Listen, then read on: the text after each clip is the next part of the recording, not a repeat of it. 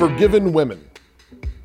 We live in a culture that hates men and biblical masculinity, and consequently, because that is true, it also hates women. But it tries to disguise this hatred of women with thick layers of flattery and other lies. And this means that we live in a culture that demands that women must not be told the truth. They must not be told about their particular sins, their peculiar temptations, and this is also how you know our culture hates women. The one thing our culture does not want is strong women, free women, because that would mean hundreds of millions of forgiven women.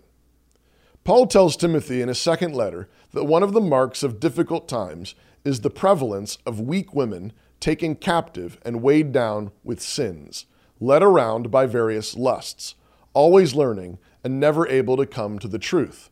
2 Timothy 3, verses 6 and 7. The fundamental thing that makes women weak is guilt. They are weighed down with sins, and this makes them susceptible to scams and lies and flattery. They know they are guilty, they hate the feeling, but instead of dealing with their sin, they let their lusts lead them into one new thing after another. Food fads, beauty fads, diet fads, selling stuff at parties fads, education fads, health fads, always learning and never able to come to the truth, always scrambling but never really free. So what is that sin that weighs you down? There are many, but one of them is the sin of vanity, desperate to be beautiful, desperate to be noticed, obsessed with your body, your image, or starving for some form of admiration from others. But that's an idol. You will never be what the world wants you to imagine. It's a graven image. Beauty is fading and charm is a lie, but a woman who fears the Lord will be praised.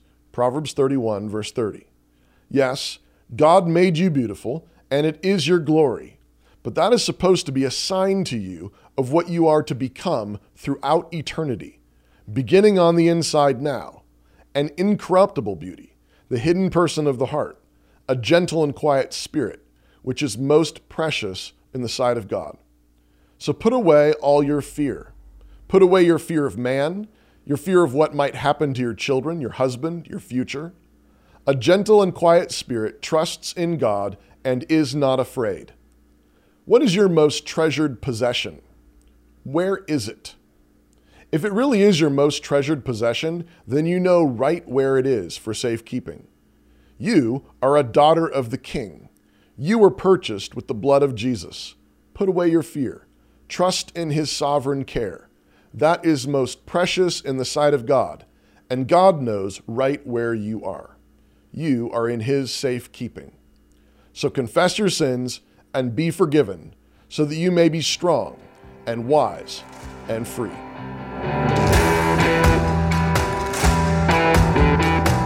Before I go, I want to tell you about a new documentary called Eve in Exile. Eve in Exile is a movie that tells the truth about the failure of feminism and the only way forward. Check out Rebecca Merkel's Eve in Exile, available May 6th, exclusively on Canon Plus. Here's a quick look. What does it mean to be a woman? Apparently nothing at all.